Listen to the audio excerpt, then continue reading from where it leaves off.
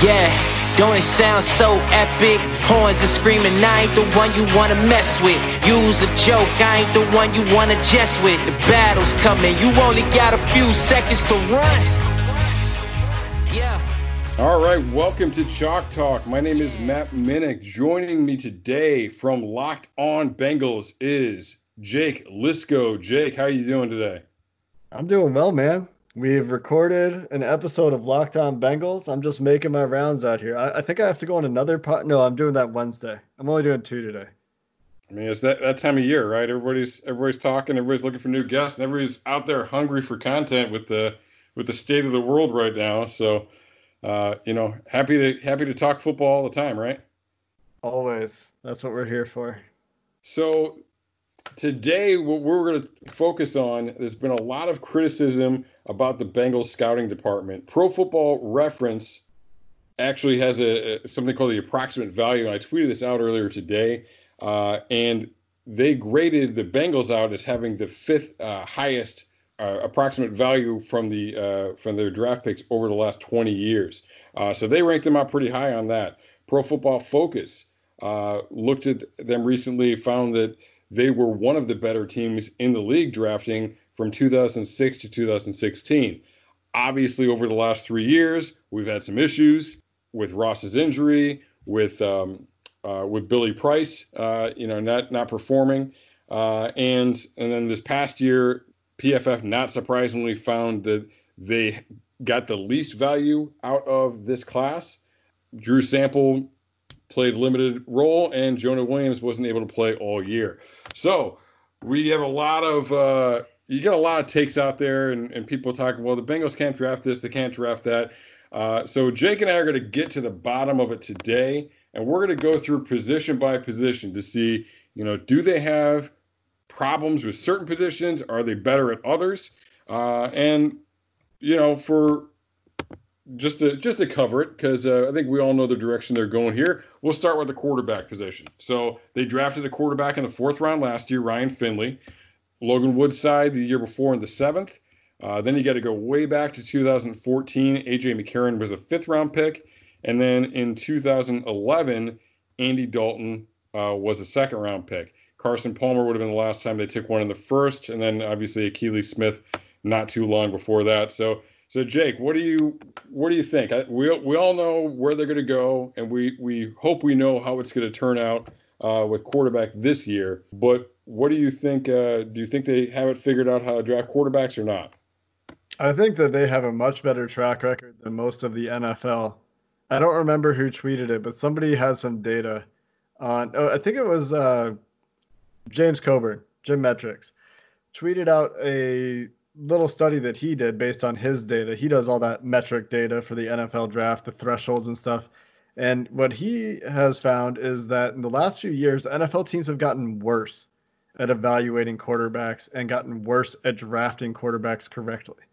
The Bengals, on the other hand, go from Akili Smith, which didn't work out, to Carson Palmer, who was the correct selection. Andy Dalton is a great pick. When you talk about, you did this, I think, recently, the Bengals' best second-round picks in the last 10 years, going back to Carlos Dunlap in 2010, it's Andy Dalton and Carlos Dunlap, and Dunlap has been the better player, I think, compared to the rest of his peers. But when you get a starting quarterback in the 2nd round for, you got him for 9 years, 8 years, that doesn't happen in the NFL. No. Then more recently, A.J. McCarron was a very good 5th round backup quarterback type. The Bengals, of course, had the famous botch trade that would have retrieved a 2nd and 3rd round pick from the Browns.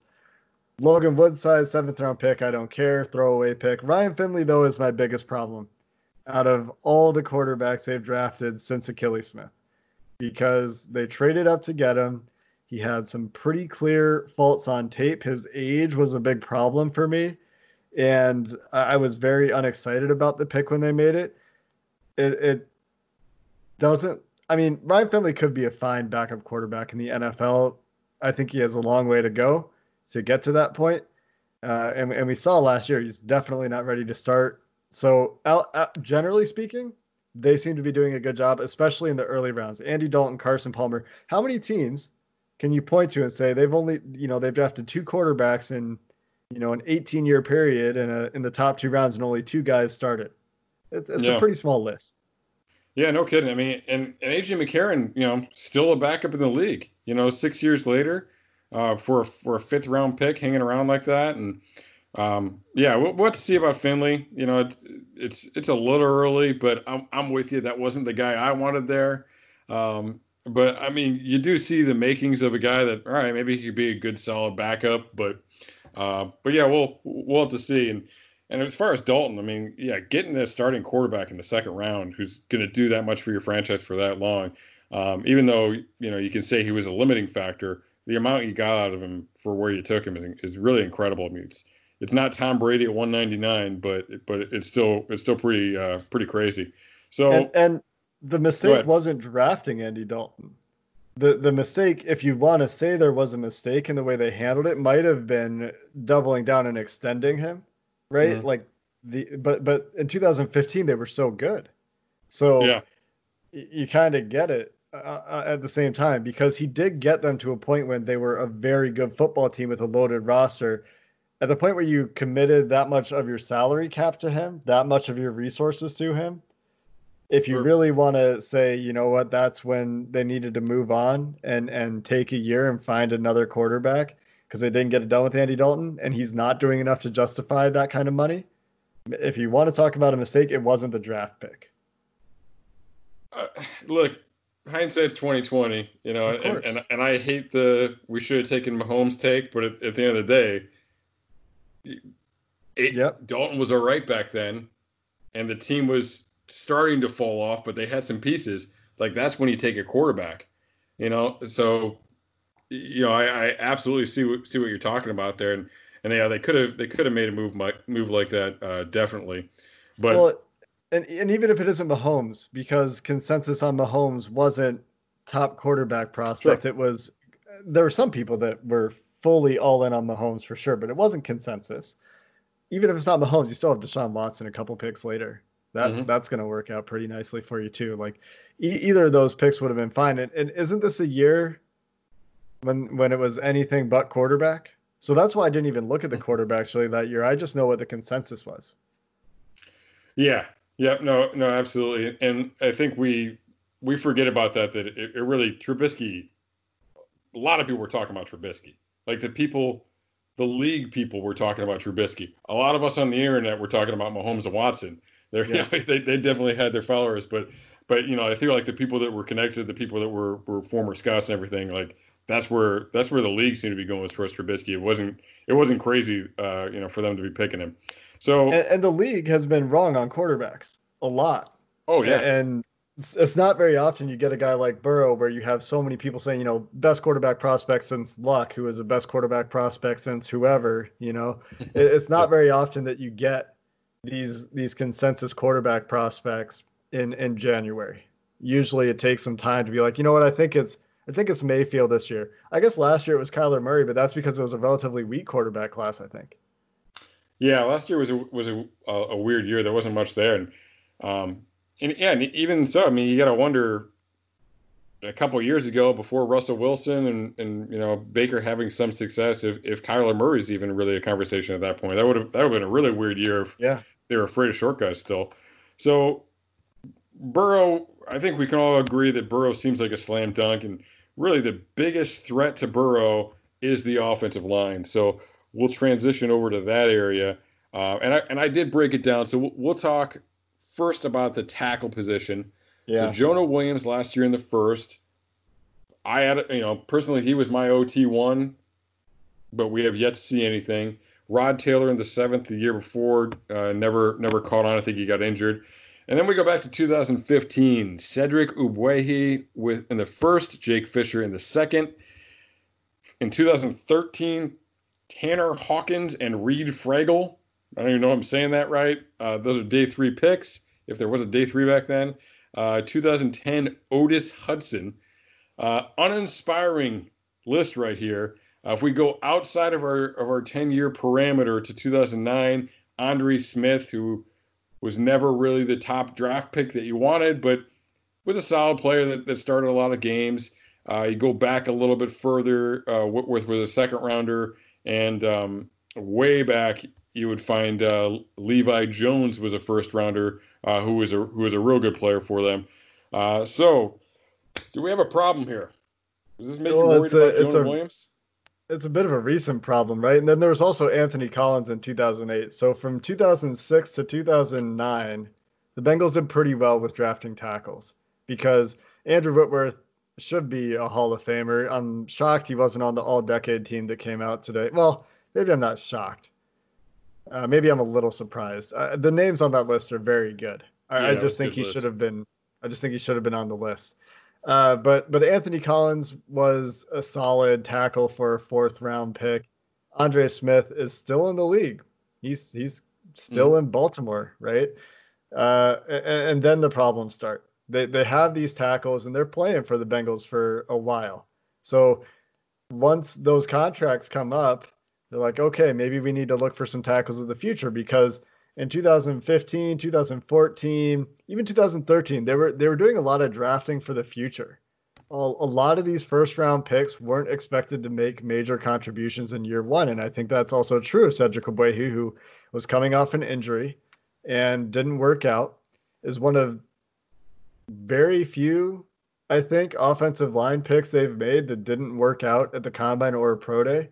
And the other exception on this list that I find pretty interesting is Andre Smith running the 20-yard shuttle in over 4.9 seconds is a pretty big exception for them. So if you want to make an argument for, if you're an Isaiah Wilson fan from Georgia and you like him for the Bengals, you're hoping that they're going to draft that outlier, because his 20-yard shuttle was over 5 seconds. So they have a pattern there of generally liking athleticism. But 2015, things go way wrong. And Paul Alexander had been so good for so long that even after that draft happened, I didn't like the Ogbuehi pick at the time. But I didn't think it was necessarily like a franchise derailing pick that it turned out to be. And it really set them back. And then Jake Fisher, I thought, was a good draft pick. I liked that pick in the second round quite a bit. I thought, okay, Ogbuehi's probably not going to turn into anything, but at least they have Fisher. And Fisher can be okay in a couple of years. And he had a weird career. He had the heart condition. I think he had a hard time keeping weight on. And so, he was trying to play tight end. At one point they were talking about him as a tight end because and I think it was part of the heart condition too, that he wasn't keeping the weight on. But yeah. So yeah, I think there's definitely a problem there that hopefully Jonah Williams has kicked that trend. And they just were so set back by the 2015 draft that it makes me wonder, is it Paul Alexander? Was that his decision? Were those his guys? And I think yes, because I think he got a lot of what he wanted on the offensive line. And to Duke Tobin's credit, the Bengals had a good offensive line for a very long time. And it wasn't until 2015 that things really started falling apart. Yeah, and people forget, because of recent years, Paul Alexander is really well respected, particularly as a zone coach. And when they had the right guys and they were running that scheme, he was a guy that had a lot of respect in the league. He got that Cowboys job pretty quickly when he left here, even. But you look to last year when they tried to run some zone stuff early, they got better when they started running more of the gap down scheme type stuff. And to their credit, the new staff was able to adjust to that. And I think maybe he wasn't quite the right guy when they got into that position. So let's take a look at the interior line, and I think we're going to see a bit of a similar trend. There's been a more recent success in that area. We have Michael Jordan, who for a 4th round pick showed some flashes last year. The jury's out. Billy Price, who has not lived up to round 1. J.J. Dielman, I believe the Broncos stole him off our practice squad, and he started some games for them. I think he's done some things in the league. Christian Westerman, who fans love, but no Bengals coaching staff ever really has. Russell Bodine, we know how that worked out. TJ Johnson was a pretty solid backup. That was back in 13 and a 7th-round pick, so not a bad one there. And then we go back to 2012. Kevin Zeitler in the 1st, and the year before that, 2011, Clint Bowling in the 4th round, and in 2010, Reggie Stevens in the 7th. So what do we think about interior line? A little better here, maybe? Yeah, I think this one's kind of tricky to evaluate because they generally, historically, haven't put a bunch of resources into it very often. Billy Price in the 1st round in 2018 was the pick after Frank Ragnow got sniped by the Lions 1 pick before. Mm-hmm. So you feel a lot differently about this if they get Frank Ragnow, who is by all accounts their guy. And at the time, I thought Billy Price was a panic pick. You can go back and look at my tweets. I wanted them to take Lamar Jackson in 2018. Mm-hmm. And I guess I was on the quarterback train, that year after missing on Mahomes and Watson, although neither of them did anything their rookie year. I just really like Lamar Jackson as a prospect. But Christian Westerman was a great pick in the 5th round. Didn't necessarily pan out, as you mentioned. The guys prior to that, obviously Kevin Zeitler, great 1st-round pick. Although they did move back, and they opted not to take David DeCastro that year, which I found questionable. I forgot Zeitler's been a very good player. Yeah. But DeCastro was a guy that was seen the same way that we saw Quentin Nelson a couple of years ago for the Colts. So I did not like moving back and passing on DeCastro, but it worked out well enough, right? And then Clint Bowling, absolutely fantastic pick in the 4th round. So they generally don't invest resources here. When they have, usually it's been okay. But the Billy Price pick is a huge glaring issue. The stubbornness with Russell Bodine was an issue. They've generally found these guys, Kyle Cook, was he an undrafted free agent? And now that they've got Trey Hopkins, undrafted free agent, they're finding these guys. Redmond was a free agent as well. He's still around. What's that? Alex Redmond was a free agent as well. Right. And they tried, like Jonathan Weegs, they picked in 2009, 1 year before our cutoff date. And he was the Remington Award winner. He was the best center in college football that year and just didn't pan out. And that wasn't surprising. But, it's hard for me to really make a judgment on interior offensive line because they go after it so infrequently. But Billy Price was not a good draft pick. And on that note, too, so Billy Price was a 1st-round pick. Kevin Zeitler was a 1st-round pick. The rest of these guys are day 3 picks. Yeah. Russell Bodine and Clint Bowling and Michael Jordan, all 4th-round picks. Those are the next highest picks. So like you said, they're not really investing in it. And, again, it's a new coaching staff, and this coaching staff does, have a lot of pull, I believe. In who they pick more so than with other scouting departments. But, it kind of makes you wonder, is Cesar Ruiz, some of those guys we talk about that they could take in the 2nd round. Are we more likely to be waiting on a Damian Lewis in the 4th round or something? Support for this show comes from Sylvan Learning. As a parent, you want your child to have every opportunity. But giving them the tools they need to tackle every challenge, that takes a team. Now more than ever, educational support tailored exactly to what your child needs can make all the difference. That's why parents have trusted Sylvan Learning for 45 years as the ultimate teammate in their child's educational journey, instilling in them a love for learning and a passion for reaching the next level. And Sylvan's Insight Assessment can identify gaps in learning and areas that could be of concern for your child. It's a 360-degree view into your child's learning that you can't find anywhere else and helps ensure that your child didn't miss something in school that might put them at a disadvantage in the future. And right now, it's the best price of the year at $29. Go to sylvan29.com to learn more and get your child's assessment for only $29. That's SYLVAN29.com. You know who I really like this year? Damian Lewis I would be happy with in the 4th round for sure. But I'm really hoping that Ben Barch is there in the 4th round. And I think that Jim Turner is going to like him for Mobile, Alabama. I think he can play guard. I think that would be a fun pick. Yeah, and I believe both of those guys were on the South roster in Mobile. Is that correct? I think they both were. So Yes.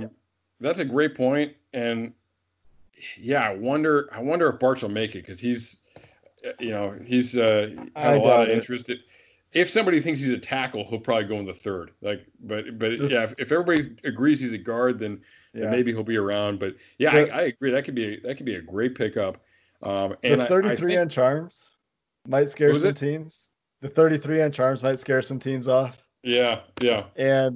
And the fact that he didn't work out, he got hurt at the Senior Bowl, and we don't have any athletic testing for him. Yeah, especially projecting from D3. But and I think you hit on that too with the Senior Bowl. I think the Senior Bowl South roster, like, we got to look hard at that, because with the situation, with not being able to bring in these prospects, the Bengals have a huge advantage, specifically with the guys that they coached. So we could definitely see a lot of those guys. And I was looking through it today, and there's some fairly exciting names on that list too, including Barch and Lewis and Cushenberry as well.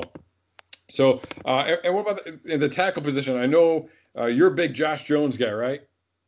I would not be upset with a Josh Jones pick in the second round. Here's my thing with the tackle class this year is everyone talks about people are talking about, not everyone, people are talking about Joe Burrow as a one-year wonder just from the leap he took from 2018, 2019.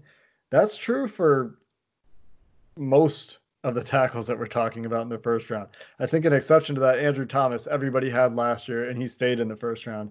Some people had Tristan Wirfs. Jedrick Wills came out of nowhere. Mekhi Becton came out of nowhere. Nobody was very high on either of those players on all the preseason lists that I could find when I quickly looked yesterday. Sure. And only some people were on Tristan Wirfs, and I don't think anyone was on Josh Jones. He took a big leap as well. I mean, there were people, when you could see where the Bengals season was going, there were people projecting them as the first overall pick and saying that they should take Andrew Thomas. Mm-hmm. And now he's probably going to go in the first round, but he's kind of an afterthought in this tackle class, because guys like Wirfs and Becton have moved up so much, and Will's really, on the strength of one game, has pushed himself to the front of that list in a lot of people's minds. And no disrespect, but every conversation you have with somebody about Jedrick Wills, it's like, wow, did you see him against Auburn? So it's definitely very interesting. And I mean, I think it speaks to the fact that most people aren't grinding offensive line tape for people that aren't draft eligible until it gets down to it. Yeah. Yep. So, but also this year there were a lot of guys that had huge performance improvements if you trust PFF, and their grading is at least consistent across players, right? So even if you don't like their outcomes or whatever you want to call it, if you're looking at like 4 different tackles that had average at best 2018s and very, very good 2019s to get them in the first round conversation, it's just more acceptable at other positions. Quarterback has more of a history where you need multiple years of production. Sure. Yeah. So moving on, we'll look at the tight end position. This is actually, I think somebody might treat this as Joe the other day, but last year, Drew Sample in the second. Haven't seen anything out of that. Everybody thought it was a reach. Mason Schreck in the 7th round, 17, hasn't caught it along yet. Had some injury issues. In 15, they had Croft in the 3rd and C.J. Uzama in the 5th. In 13, they had Eifert in the 1st, Orson Charles in the 4th in 2012, and Jermaine Gresham in the 1st in 2010. So, I mean, that looks like a pretty good history to me. It's a really Drew Sample aside. Yeah. The Drew Sample pick is just, I have no idea what happened. It's just so confusing to me. There are a couple theories that we talked about on the podcast. I think yesterday we talked about how they liked A.J. Brown. We think they liked A.J. Brown. And A.J. Brown goes 1 pick before the Bengals are on the clock there. Maybe it's one of the guys that are like, we don't really need a receiver. But if he's there after we trade back, we'll take him. But instead he goes 1 pick earlier, and then they end up on Drew Sample. I think they wanted Dalton Reisner. I think they wanted Cody Ford. We know they wanted Cody Ford. Mhm. None of that worked out. So they end up on Sample, who I just, I'm not going to, maybe this year will answer some of those questions. I didn't really see the vision for him last year. Even if he is this all world blocker coming out of college, you don't Mhm. expect that to translate right away in the NFL. It's going to take some time for most guys. And there Yeah. are exceptions, but usually they played for Iowa. So, Yeah, especially at that position. And yeah, we'll have to see and see how it adjusts. I think that people get caught up on the fact that he's a blocking tight end. I think that's what our offense really wants. And the fact of the matter is, if you have AJ Green and John Ross and Tyler Boyd and they're healthy, there's not a lot of balls to go to to go to even a healthy Tyler Eifert. yeah. So Well, I think that is the guy they want, and I don't think he's going to make a lot of big plays. But yeah, it was a weird one to me. I'm with you on that. they Um, also have Auden Tate, who plays a lot of that same role. Like if they wanted to move tight end, Auden Tate can do a lot of sure. those things. They use him outside, but he can do those things. They also still have Uzama on the roster. They like him, and they like him more than I do. I think as a player, I really like him as a person. He's a Yeah. fantastic human being, excellent to talk to. Uh, Yeah. and, And and and Drew Sample does. Sorry, just quickly, Sample does have the athleticism. He can be a fine pass catching tight end, and it sounds like the Bengals had plans to use him at the end of last year after he got hurt. yeah, I think Uzama, I feel like last year everybody was really high on him in the offseason, and I was just kind of like, yeah, he's okay. And this Yeah, year people exactly. were really down on him, and I thought he was okay last year. He just dropped a couple Yeah, balls that people really noticed, but he still like still okay. yeah, he was just that was what he was. And I think maybe we just had these expectations that he was going to be greater than what he was. But I think between if Sample ends up being something pretty decent, you can rotate those guys in, and I Yeah, think you can live at that position. You make a great point about Tate. And I think that the only thing you don't get from Tate is Auden Tate doesn't put a linebacker on the field. So you're not really getting a mismatch in the yeah, terms of the personnel, yeah. and neither Uzama or Sample splitting them out isn't going to get you any better position either. So that transitions us nicely though to receivers. So Auden Tate, that was an awesome 7th round pick in 2018. 2017 they doubled down with Ross in the 1st and Josh Malone in the 4th. The year before, Tyler Boyd in the 2nd, Cody Core in the 6th. Somebody named Mario Alford, who I don't even remember, in the 7th the year before. James Wright in 2014 in the 7th. Kobe Hamilton in the 6th in 2013. 2012 was huge. Mohamed Sanu and Marvin Jones. And then the year before, that was a 3rd-round pick and a 5th-round pick. And the year before, 2011, AJ Green in the 1st, Ryan Whalen in the 6th. Year before that, Jordan Shipley in the 3rd, and Desmond Briscoe in the 6th. So, I mean, there's some pretty big names on here. John Ross aside, and Malone kind of busted out. I'd say pretty good. What do you think?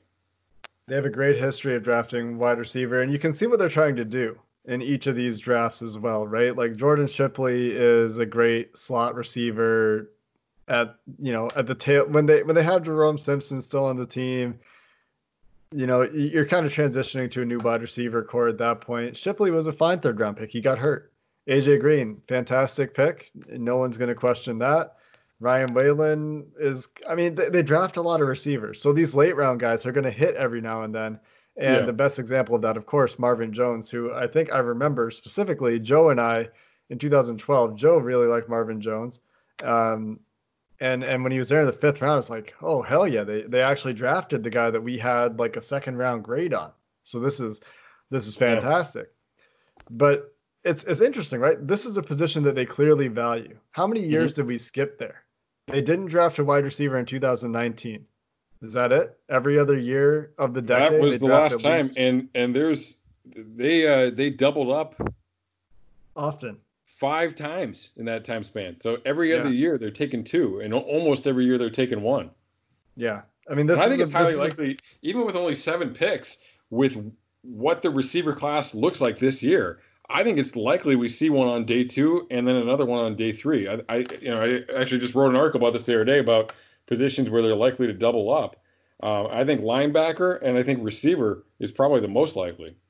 Yeah, I just wish they had more picks because that makes me feel so much better about doubling down on anything in this year's class. And there's the 4th round should be pretty good early this year. I think 5th, 6th round, there's not as much they're likely that I'm gonna like, but there are always guys that fall. Yeah, I mean, there's a few, and like there were a couple guys from Rhode Island, at the combine. One of them, Calder, was like really fast too, really looked good. So there might be some developmental kind of bring him in, challenging type of guys in that mix. So like you said, you can see where they're going with it. They're always bringing it up. Cody Core was a 6th round pick, and they got solid special teams work out of him. James Wright, is James Wright still in the league? James Wright was a 7th round pick, and he's a name people know. I think he played for the Vikings for a few years after that, and so he was able to stick around a little bit. And they've done well. And Tate, I'm probably not quite as high on Tate as a lot of people are, but Tate's a really good 7th round pick. I know we have to talk about defense, but on Tate, I don't know. Let's talk about that real quick because sure. I don't think he's a QB. I don't think he's a wide receiver 1. I don't think he has that sort of upside. I don't even think he has necessarily wide receiver 2 upside, but I think he does a very specific thing. And this is what I've been talking about with Auden Tate since we first saw him in the preseason in 2018. He just that body, that size. It's just it's a weapon. It's a specific thing that he does really well that earns him a spot on the team because he's situationally just as good as anybody else could be in certain roles. And I think that he's not your every down wide receiver, but where you use him, he can be very dangerous. And look, the problem that we had at receiver last year was there was zero separation. There's no speed. And Tate is the worst of that. But as you said, because he's got that size, and now we're going to have the right quarterback.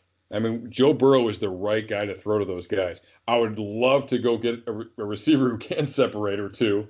But yeah, I mean, he's going to make Auden Tate quite a bit better. I'm with you. I think people talk about, hey, you can plug Tate in there. I don't want Tate to be an every down guy for me. I don't want him in my. I mean, really ends up being almost like your top 3. I want to be like the receiver 4 that you kind of see situationally. I do think he has some value in that way, but yeah, I don't think he's, I don't think you want him to depend on him all the time. Real quick, we'll do running back. I don't think it's going to be a big thing with us this year, but 2 last year that we didn't see anything out of. Rodney Anderson was injured, 6th round pick. Travion Williams dressed up, but rarely played, 6th round pick. Mark Walton obviously was an off the field thing, 4th round pick the year before. Joe Mixon in the 2nd. Then it goes way back to 2014. Jeremy Hill in the 2nd, who, despite we all remember him for the fumble, Jeremy Hill had a couple pretty good years. The year before that, Gio in the 2nd, and Rex Burkhead in the 6th. And then a couple of guys I never heard of in 12 and 11, Dan Heron and Jay Finley. What do you think the running back spot overall? Man, you don't remember Boom Heron? Oh, that's Boom. I don't think I ever knew he had a first name. Yeah, that's Boom Heron. Yeah, I didn't like the Jeremy Hill pick at the time. I thought the going 2nd round running back 2 years in a row was rich. I don't know. That pick wasn't for me. Carlos Hyde was still on the board. I'm sure many remember. Allen Robinson went a few picks later to Jacksonville. Jarvis Landry a few picks later to Miami. So the Jeremy Hill pick stands out as one. They just drafted a running back in the 2nd round, and I really liked Gio. They needed a running back at that point. That was a great pick. I absolutely loved that pick. And they had Rex. Yeah. They had a couple guys in there. Rex Burkhead. They never figured out how to use Rex Burkhead. No, which was unfortunate. But maybe if they don't draft Jeremy Hill, they figure it out, right? Yeah. So Generally speaking, you got to be happy with what they do at running back. They get production out of these guys. Just like quarterback, they get production out of the quarterbacks that they have playing for them, generally speaking, as well. So I don't think there are any major complaints at running back, except for that maybe they draft him in the second round too often. That's 3 of them in the last decade. I would like that number to be lower. I would like to see more of them on day 3. But they did that this year, and I was very happy to see that. I really like the roll of the dice on Rodney Anderson. It hasn't worked out so far, but it looks like he's getting back and might be healthy. And Travion Williams, even if he doesn't ever do anything as an NFL player, and I don't know if he will or he won't, he's just another really good guy. He's a very nice human being, and so is Andy Dalton, right? You can't have too many of these guys in your locker room, but you need football players at some point. But Travion Williams, at the very least, is a great presence, great character guy. I was really confused when they drafted 2 running backs last year and then they extended Gio. Yeah. And they're going to extend Joe Mixon too. So, because to me, those 2 guys, like, that was a perfect replacement for Mixon and Gio. If that's the plan and you don't let those guys walk, like, I mean, a healthy Rodney Anderson can do a lot of the same things Mixon can. And Travion Williams, I mean, his pass protection in college, like, that's probably the only time I've ever watched college pass protection and been like, holy crap, this running back can actually block. So, I mean, to me, like, they could have filled a very similar role. So it was surprising when they went ahead and extended Gio and then barely used him this year too. The thing is, both those guys have to hit, and you're then asking 2 6th-round picks to replace 2 2nd-round picks. Sure. Is a tall order, especially with Rodney Anderson's injury history. So I really hope Rodney Anderson is healthy. I think that maybe if he was healthy and he went out there and balled out the way that he showed he could do it at Oklahoma, maybe they're not considering the Mixon extension so much. But given where they are right now, he's going to be an important part of this offense. And I just hope that he gets more, Todd Gurley size deal, not the first one, but the more recent one. Yeah. No kidding.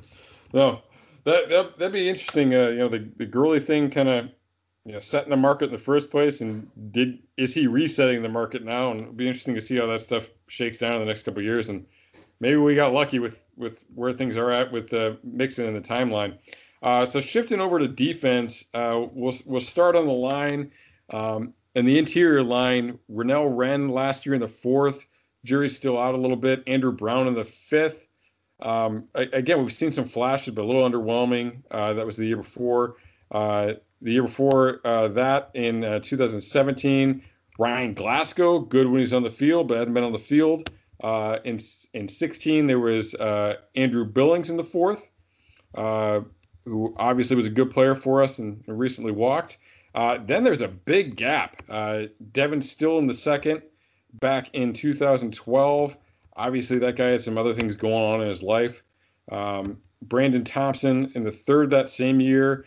And then the home run of all home runs, Gino in the 4th back in 2010. So it's a little hard to judge this position. What do you think?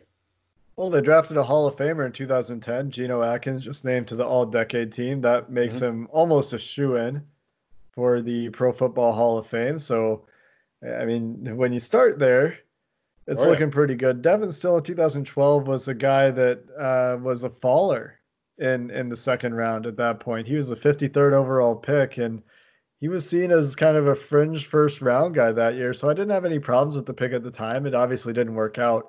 Brandon Thompson, I thought, was a fine nose tackle with a little bit of juice to his game. And I think he was like just kind of a fine player for a late 3rd-round pick. I'm not mad at Brandon Thompson at all. And then, like you said, there's that gap. So Andrew Billings in 2016, fantastic pick. I mean, we were talking about him as a 2nd rounder that year. And I think that if the Bengals could have kept him on the deal that the Browns got him for, that would have been ideal, to say the least. I think that's way too cheap for Billings, and I hope he makes himself some more money. Glasgow was a guy, as a draft pick, it wasn't very exciting, but he's an overachiever. And sometimes it reminds me of Kenny Willekes this year. Sometimes these guys are just overachievers, right? And they aren't the best athletes, but they just grind out and they get results. Some of that might be true for Sam Hubbard too. We'll have to see about him. And then Renell Wren in the 4th round. He's a little bit old, but I thought it was a fine pick just because he's got a ton of athleticism and have that upside. So they don't seem to value this position very highly, is what we're seeing as a trend here, right? So 4th round pick, 4th round pick, 4th round pick. And then you go back a few years. They're all basically 4th round or 5th round picks outside of that 1 year when they doubled up in the 2nd and 3rd. But yeah, I mean, I think, Wren and Brown have some potential. I kind of wondered this year if they could go with another, add another one. If they are looking to play that odd front a little bit more, because they are playing with 3 defensive tackles there. So Josh Tupou, will be back in that role, probably as the 3rd defensive tackle in on that. But I mean, I don't know, for the right value, if you pick up somebody in the 4th round that you think can come in and do that, and then maybe shift into a greater role as Geno's on his way out, I could see that happening. I don't think it's a need, especially with DJ Reader, but I think it'd be an interesting thing to look at. I think it's a need.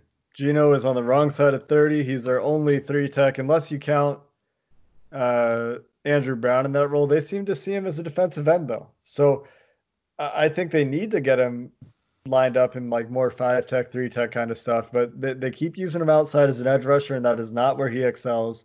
As soon as he's hit, he's done. There's the burst to his game, plays a lot better inside, and I like the pick, but I like it at 3 tech, and so I love Josh Tupou.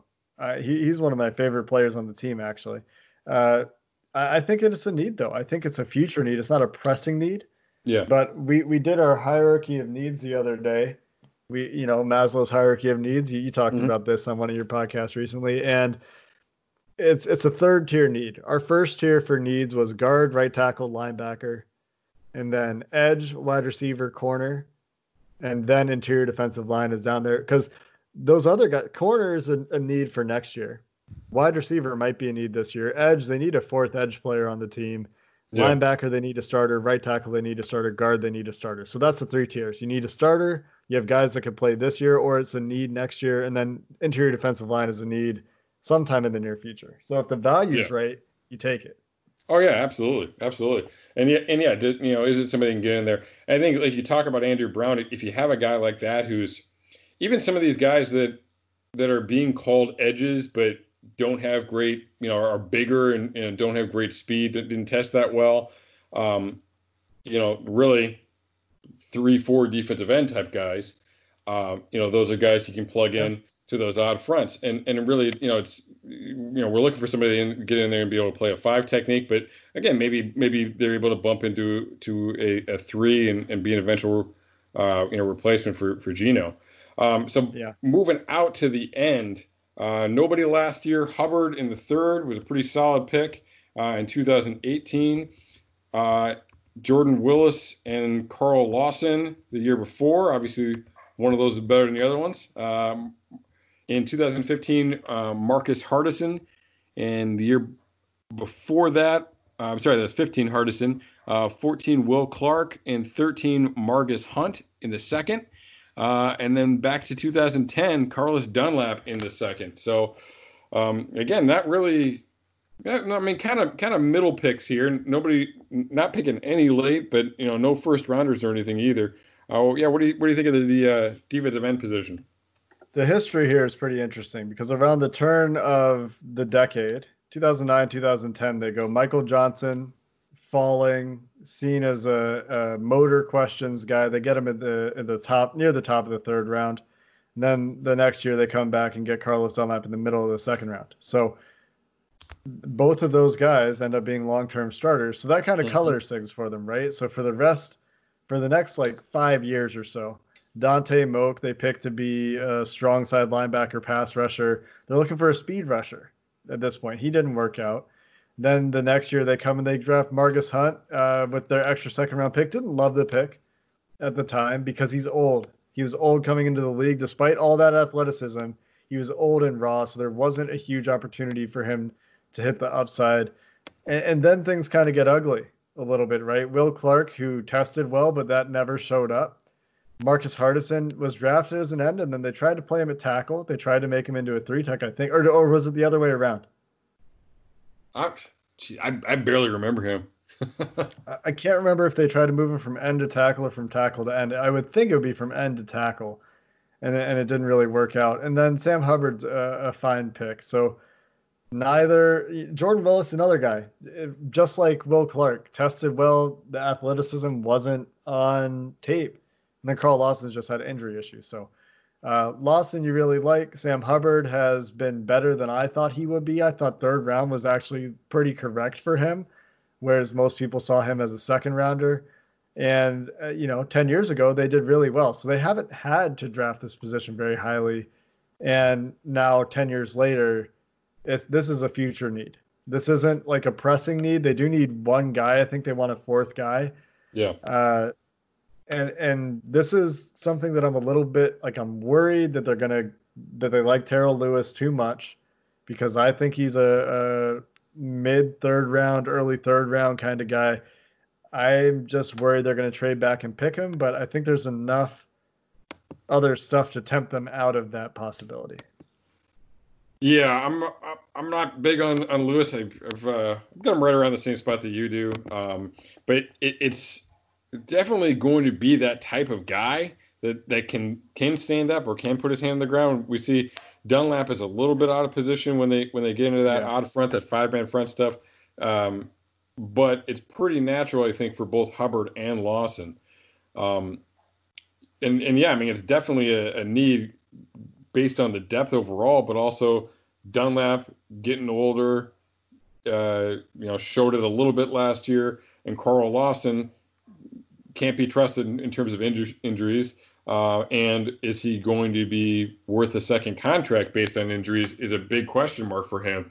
Or is he just going to get a huge contract because, like you're damned if you do, damned if you don't with him, because he could ball out and then be like, see ya, I'm a pass rusher. I'm going to make a lot of money. I think somebody's going to pay him. I mean, somebody's going to do that. So yeah, definitely something they need to be looking at. It's historically though, like looking at the last 10 years, I wouldn't say this is a problem position for them. It's just a mixed bag. And they were trying to find specific archetypes for the most part to supplement what was already on the team. They loved having like a rotation out on the other side of Dunlap. They loved having a rotation with a short sawed-off guy and then a huge guy. Yeah. Will Clark was like 6'1" or something, wasn't he? And they rotate him in with Johnson or Marcus Hunt, and those guys were huge. And it was like I don't know, it was some weird thing they were trying to do to try and switch it up or something with the pass rush. But moving to linebacker then. So last year, Jermaine Pratt III looks like a pretty solid third round prick. Jeez, that's what you want a linebacker, is a prick. But a pretty solid third round pick for them. In the sixth, they went with Deshaun Davis, who didn't make the team the year before. Malik Jefferson, measurable guy, not on the team anymore. Year before that, Jordan Evans in the sixth. One of a few linebackers still around, probably somebody we'd like to see him move on for. Vigil was a third-round pick in 2016. Meh. I mean, I don't know. What do you want to have a third-round pick? I don't think he's ever became a guy you wanted to start, but he's a solid player, just not a solid starter. Paul Dawson the year before, a third-round pick. Marquise Flowers in sixth the year before that. Sean Porter in the fourth back in 2013. And then here's a trivia question for you. The Bengals had 2 fourth-round picks in 2010. Who was the guy not named Geno Atkins they selected? If you guessed Roderick Muckleroy, you are correct.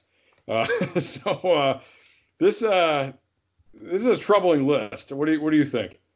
They don't value the position. This is another one of those where they try to get by on third round, day 3 undrafted no second rounders. Yeah, they picked Keith Rivers in the first round that one time, 2008. Then he broke his jaw and they got scared. In 2005, they picked David Pollock. They moved him into an edge rushing situation. He was figuring it out before his career ended prematurely. Odell Thurman was a great second-round pick in 2005. That's the only time they invested in a linebacker. Before that, you have to go all the way back to Takeo Spikes and Brian Simmons. They took 2 linebackers in the first round in 1998. And since then, in the last 10 years, they do not value the position. And I'm okay with that. It's just you would hope they would hit more than like 20% of these picks, because Jermaine Pratt looks like he'll be fine. But Malik Jefferson, for all that athleticism, they can never get him to figure it out. I'm sure the coaching change didn't help him. Nick Vigil is a guy that, I think he struggled with some injuries at times. He couldn't stay on the field early in his career. And he showed the toolkit and just never put it all together at the same time. Paul Dawson was a pick that I really liked, though. He was very productive, but he didn't have the athleticism. I convinced myself it didn't matter, and then it mattered. And also, I think he had some struggles grasping the playbook. But before that, it's a bunch of forgettable guys. And a lot of this is they truly don't value the position. And you see that they run out Vontaze Burfict as a starter on a discount for so long as an undrafted free agent. They got him on a pretty cheap deal for what he was, because he was an undrafted free agent, because he had some disciplinary problems, which is part of why he was an undrafted free agent. So we'll see if they value it any differently this year. This is a big question for me. If one of those guys slips to the top of the second round, Patrick Queen, Kenneth Murray, do they pull the trigger, or do they want a guy more like Zach Bond who can do more for them? Well, do they wait until the third round? Do they trade back? Do they wait until the fourth round? Yeah. It's interesting because we don't think about them as thinking like you wouldn't give the Bengals credit for being a team that considers position value, but we talked about the same thing with guard. Now we're talking about with linebacker. They don't take these guys high. And look at free agency. I think we all wanted Graham Glasgow and we all wanted Corey Littleton, and they waited and they got defensive backs. They got the more value position. They got DJ Reader. And then eventually they gave us some guys at those positions, but at a discount and not necessarily, not the guys we were talking about right away. So you didn't see a change there. You didn't see him really prioritize it, though it sounds like they were at least in on Schobert. So yeah, that's going to be very interesting. Yeah, we all like to talk about Patrick Queen and Kenneth Murray and these guys, but is that even in the picture in round 2? I really don't think it is. I think that there's a very clear picture of the things that they value, the things they spend money on, that they spend draft capital on, and generally, it's in line with the things we think they should. So the Bengals actually deserve some credit for this. They generally, and there are exceptions to this, obviously, they're generally investing their high round draft picks in corners and quarterbacks and wide receivers and tackles. And then there's some, they really don't value defensive tackle, which is interesting because they went out and they paid DJ Reader. So it's DJ Reader to me, I think, though, is a solution for the first 2 levels of their defense. They see him as a guy that can totally change the way their linebackers play, in addition to the way that their defensive line can play. So I don't have a problem. It'd be interesting to see too with Reader, and like if you get Reader, and let's say they do take Patrick Queen, they do invest heavily at the linebacker position. It makes you wonder: are we going to see that 5-man front? Are we going to see that out front? Or if they make some improvements to the front, do they feel better playing a 7-man box? I think they should. They also do have these 2 safeties on the team right now. These 2 strong safeties they have to figure out what they're going to do with. So sure, and Von Bell's a guy you sign Von Bell, you're probably planning on playing him in the box. So or at least rock down. So yeah, I really hope so. Yeah, I mean, it's definitely interesting to look at, and yeah, it makes you wonder about that. And I mean, it certainly seems like because they put so much into the defensive backfield already in free agency, that receiver and maybe Zach Bond are probably where they're leaning with that pick if they do sit at 33. Or somebody who's fallen out of the first round, or they're trading back, right? I think the options are Get the guy who you're not expecting to be there, or trade back. And if neither of those work, then all right, who's my best player to position that I value and need available, and then you go that way. I think Bond and those linebackers could fit into the category of guys that you don't think will be there. I think there's a chance that an offensive tackle does, but I also kind of think that like 7 are going to go, and it's just not going to be worth it at that point. I think that you could some of the see recent all the mocks I've been seeing receivers from people that are pretty connected.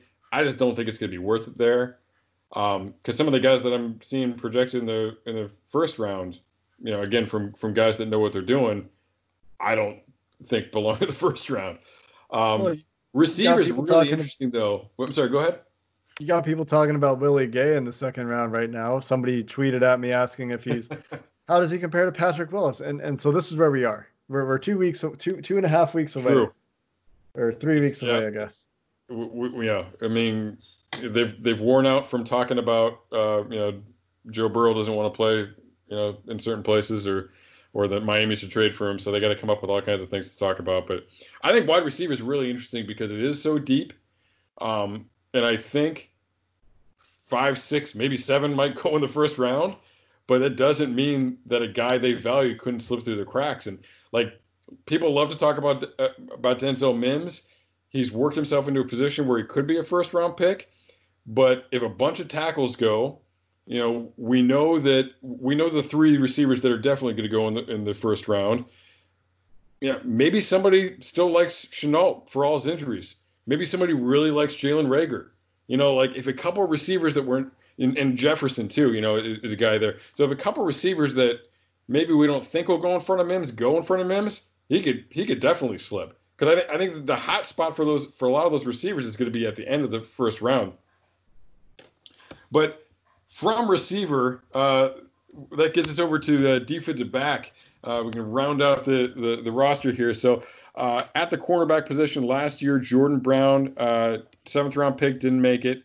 Devontae Harris in the 5th round the year before. He's a Bronco now. Darius Phillips in the 5th round. He's still around. And then this is definitely a position that they have valued. 3 first-round picks at corner. William Jackson in 16. Darqueze Dennard in 14. Dre Kirkpatrick in 12. In between there, they took Josh Shaw in the 4th and Lavelle Westbrooks in the 7th. And then a 5th-round pick, Sean Prater, and a 7th-round pick, Corey Lindsey, in 2012 and 2011, respectively there. So, I mean, they've obviously invested in it. What do you think they're getting for that investment, though? Well, not only did they draft these guys high, but they also, go out and sign Adam Jones and trade for Reggie Nelson. This is a position that the defensive secondary in general and corner is a position that they've always valued pretty highly. Didn't love the Dre Kirkpatrick pick at the time, but we all expected it. That was one of those that, we knew it was coming ahead of time, and he was solid for a late first round pick. I mean, Kirkpatrick, he's just moved on from the Bengals, right? So we just talked about him, but a victim of his draft status. He's a fine number 2 corner, but first round pick, expectations high, gets paid, expectations high. Darqueze Dennard had the injury issues, and the same can be said for William Jackson. These are both picks that in hindsight should have been fine. William Jackson was a pick that we all really liked. Dennard was not a pick that we loved, but he was fine. He was a fine pick, he wasn't a great pick. And then he turned into one of the better slot corners in the NFL. And the NFL still doesn't pay their slot corners enough. William Jackson has all the potential in the world. I would love to see him put it together this year. I don't think that they're necessarily bad at drafting corner. They definitely value it. There's certain things that they don't value quite as much as I want them to, but that has changed a little bit since William Jackson, and that's ball skills. William Jackson has really good ball skills. Jordan Brown, who didn't end up making the team from South Dakota State, also had really good ball skills. He just didn't tackle. He was like the least physical cornerback in the history of the NFL, maybe. So he didn't pan out, but Darius Phillips, ball skills. So you're seeing this trend where the ball skills are showing up a little bit more in addition to some of the athletic thresholds that they have. So I think that they're going in the right direction here. Yeah, definitely. It is interesting, too, because it's hard to judge because you have those 3 first-round picks, and after that, Josh Shaw was a 4th-round pick. So Josh Shaw was a fine 4th-round pick. They got a few years out of him. Darius Phillips in the 5th round. We're all hoping we're going to see more of him. What you've seen has been very positive. But yeah, I mean, it's hard to gauge because they invested heavily in these 1st-round picks, and they're just all right. Outside of Jackson's, one really good year he had, they're just kind of all right. So we'll see what comes with Jackson, though. I think there's still some hopes for Jackson, right? You still hope that he can recapture that rookie year form. Yeah, definitely. And hopefully, now with a full year with the coaching staff, they got things worked out. They put some stuff around him in the backfield. There's definitely some miscommunications in the secondary last year. So hopefully things pan out. So that gets us to safety. Jesse Bates was a 2nd-round pick in 2018. Very good as a rookie and pretty good last year too. I think we saw again some issues in the secondary, but pretty good. Pretty good move there. The year before in the 6th round, Brandon Wilson, and a year prior to that in 2016. Clayton Fejedelem. Deron Smith was a 6th-round pick the year before. Then we go back to 2013 for Sean Williams in the 3rd. In 2013, George Iloka in 12. George Iloka in the 5th. And then Robert Sands and Brandon Gee in the 5th and 3rd as we get back to 2011, 2010. So, I mean, I think they did a pretty good job in this position. They've gotten good value out of it. What do you think? Forgot about Brandon Gee. He actually played corner for them, but I think they do really well here. You see a trend. Again, we're seeing so many trends as we go through this, right? Where they really like the 5th, 6th round safety and occasionally dip into a 2nd, 3rd round safety. They've never been a 1st round. Or maybe not never, but not recently. They haven't been a 1st round safety kind of team. And for the most part, they haven't been a 2nd round safety team until Jesse Bates. But they do value the position. They've invested resources in it. Like I said, they traded for Reggie Nelson. Mm-hmm. But they've generally done really well here. They find these guys that can be good special teamers. Brandon Wilson, Clayton Fejedelem, both of them very strong special teamers. Deron Smith is a guy that I think Joe had a 2nd-round grade. Might have been his best safety that year. And for whatever reason, he just hasn't caught on in the NFL. But every time he goes, XFL, whatever that other one was, he's been the best, one of the best defensive backs in the league. So I really like the pick. He didn't work out in the NFL, but I really like the pick nonetheless. And then George Iloka is a home run of a 5th-round pick. So, man, that 5th round, though, huh? Marvin Jones and George Iloka in one 5th round.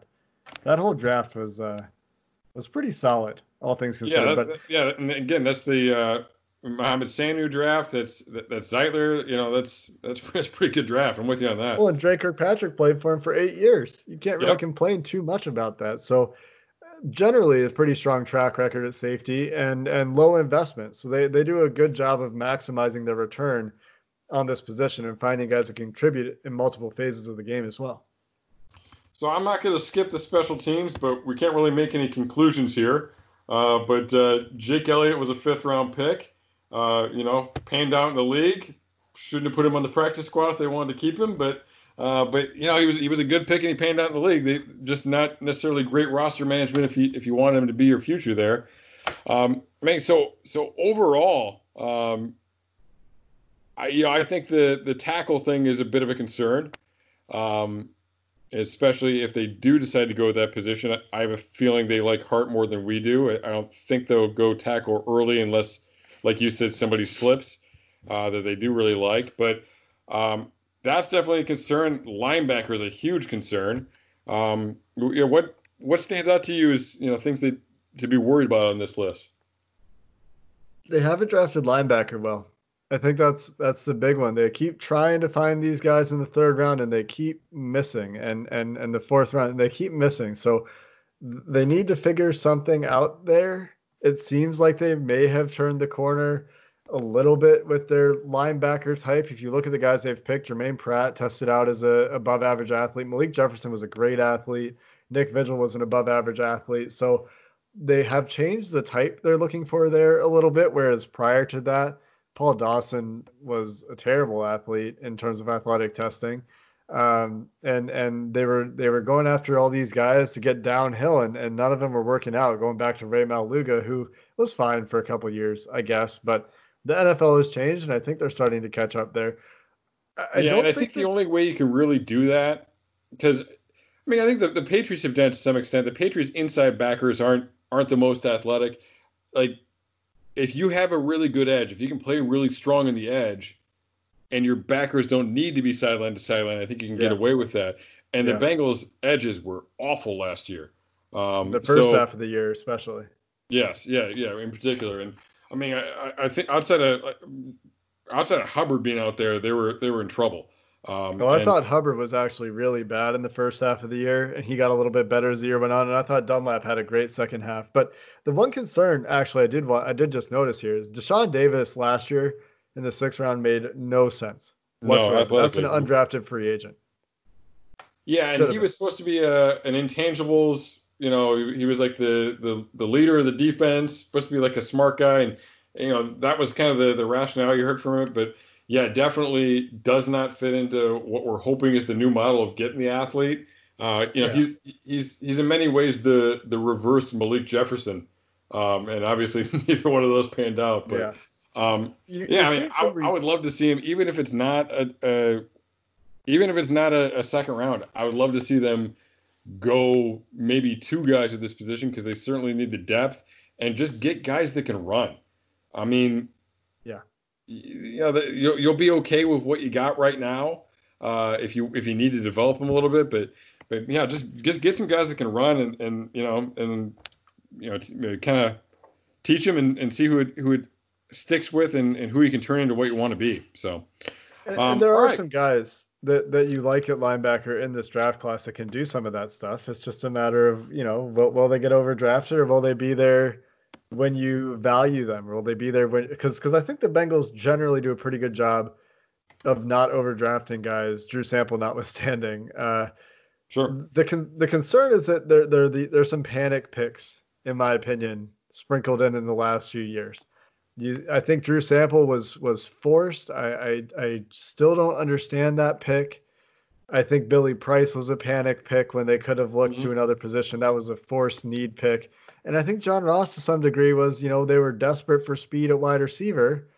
And so, they kind of locked in on it. And Marvin never liked John Ross. And so it was just, coach and front office weren't in sync on that one. And so he got off to a really rocky start. Yeah, definitely. I mean, and you're absolutely right. We talked about, looks like Gay's flying up boards. Malik Harrison tested pretty well from Ohio State. A lot of people talk about Akeem Davis Gaither. Obviously, he had the ankle thing, so maybe there's some value. Maybe he sneaks into definitely the 3rd. Maybe he sneaks into the 4th round because of that injury. Davion Taylor, we were talking about before. I'm not sure if that was on the air or off the air, but he's an excellent athlete. Logan Wilson, a lot of people love to talk about. Yep. Troy Dye is a big one, name that I've heard thrown around. I don't personally love him, but I'm willing to bend a little bit on some of the things I like about linebackers if they can run, and I'll try and change myself a little bit too. Yeah. And I don't even know how you say his name, but Kaliki Hudson from Michigan. He's like that safety linebacker, Jabril Peppers hybrid kind of guy from Michigan. I don't know why nobody's talking about him, because that guy can run, and he can do some different things. So I think he'd be an interesting one too. How about Jeremy Chin? Somebody's gonna sneak in there, I think. Well, then there's Jeremy Chin, or Kyle Duggar maybe around later if you like these bigger safety guys or who's a Clemson strong safety? What's that? Who's a Clemson strong safety? Muse. Like, what's that? Tam Muse. Yeah. Yeah, and he tested really well too. He weighs like 227. Weird, man. He gets to the tackle point and he just like loses his mind. But yeah, I mean, there's some guys in there. I think, like, in terms of safeties, I think Antoine Brooks is an interesting one too, because he'll be a late round guy, and he can do a lot of special teams things that could replace Fetch a little bit. He jumps off the screen to me as a guy that can do some of those things. But yeah, I mean, a couple guys we haven't really talked about. Joe Bacci, whatever his name is, from Michigan State, tested better than expected. Yeah. Who knows if you can see that on the field? Evan Weaver tested okay for what he looked like on the field. I don't love that pick, but he was a super productive guy, which he used to be what the Bengals were really all about, was guys that really produced. So I think he was like just short of like an all-time tackles in a season record this year. So there's some guys there that you can take a swing on it. Again, I'd prefer the guys who it's more clear their athleticism when you see it on the field compared to in testing. I prefer to take a swing on those guys. Cam Brown from Penn State is a guy that I think he could be Kenneth Murray. He certainly isn't Kenneth Murray right now, but if you don't get Kenneth Murray, maybe get him late. You're right. There's a chance to change their stripes here. There's a chance to do some different things and try for those better athletes, and hopefully you strike on a couple. That is always the hope. Let's hit some picks. I've taken up enough of your time though. So if you real quick, where can people follow you and follow your work and follow Locked On Bengals, of course? Yeah. Well, the Locked On Bengals account is at Locked On Bengals on Twitter. We do podcasts 5 days a week, which at times is a lot. Today we talked about Power Rangers and Blue's Clues for about a full minute. And you'll have to listen to the episode to find out why that came up. But you can also find me on Twitter individually at Jake_NFL, which I think is a sweet Twitter username that I got many years ago.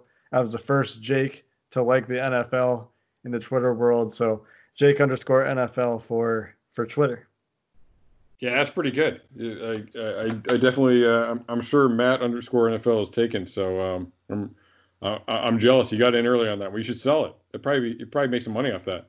Like $5. There's definitely plenty of Jakes out there that talking NFL that would pay some cash for that. So, all right, well, yeah, definitely give Jake a follow. He's got some great info out there. Put Locked On Bengals, in your podcast queue, right behind the Orange and Black Insider podcast. Plenty of time for Bengals content nowadays. So make sure you're listening to all of us. And yeah, keep on coming back. The guys over there at Locked On Bengals have some great content for you leading up to the draft. We've got lots of stuff coming here too. And we've had a great run of guests lately. So if you haven't checked out the archive, make sure you do. But Jake is not the only one we're pulling in. So make sure you check that stuff out. Yeah, we coming forward with ours.